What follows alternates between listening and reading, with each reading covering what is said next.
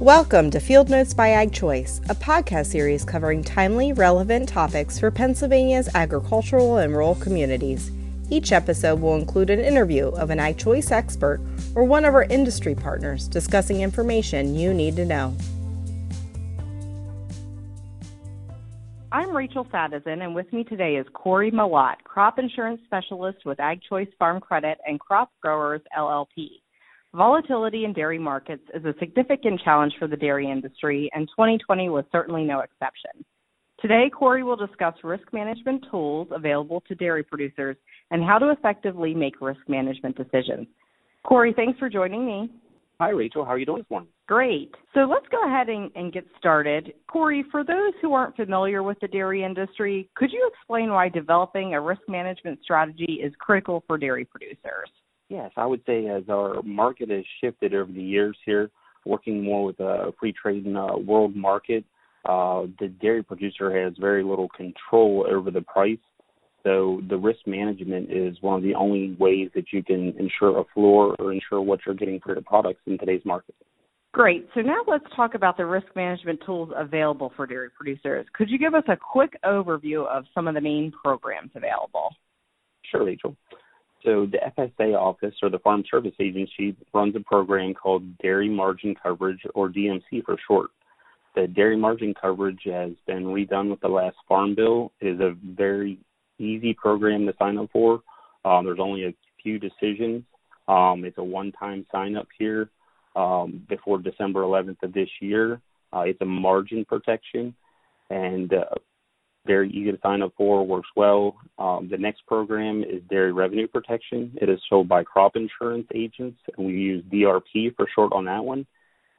It lets you go off the futures prices and lock in a floor, and dairy margin coverage and dairy revenue protection can be used simultaneously.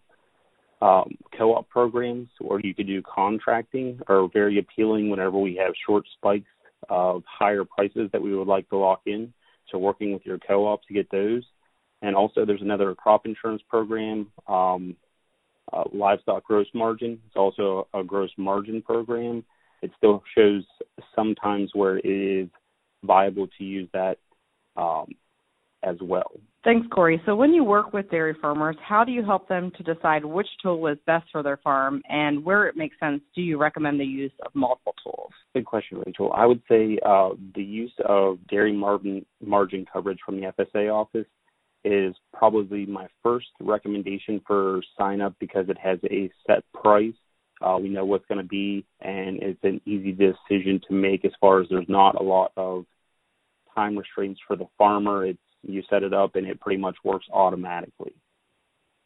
Using dairy revenue protection with the dairy margin coverage seems like to be a really good fit for me because you can then be more selective in your dairy revenue protection or your forward contracting to make sure you are keeping the highest floor or locking in the highest price with the other two programs. So there's more flexibility in dairy revenue protection and the individual contracting through co-op programs, and even LGM, where you can actually pick the days going off the futures market that you want to secure that price. So is there anything else you'd like to share with our listeners here today?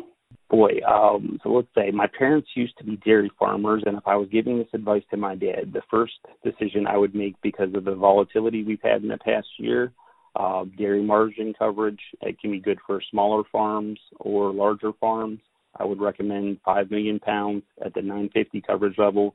Should cost you 15 cents a hundred, so you're going to be somewhere between $7,000 and $7,500.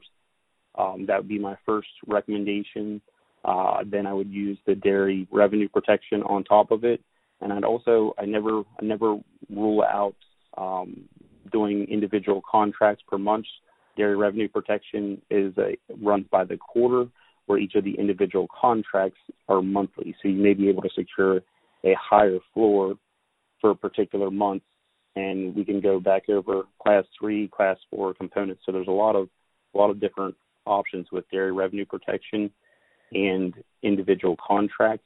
LGM is one of those products where we look at where, depending on what If we just see the grain prices are going up right now, so what our margin is going to be between our feed cost and our milk price. So it's something we have to pay attention to now in today's day and age. A little bit more work for the farmer, as we all want.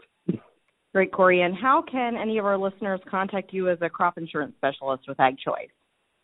Sure. If they call into the main Ag Choice number, Crop Growers has a huge team of over 30-plus agents here in Pennsylvania. There's several of us listed around. If you call the main Ag Choice number, if you email in, mine is cmalott@agchoice.com.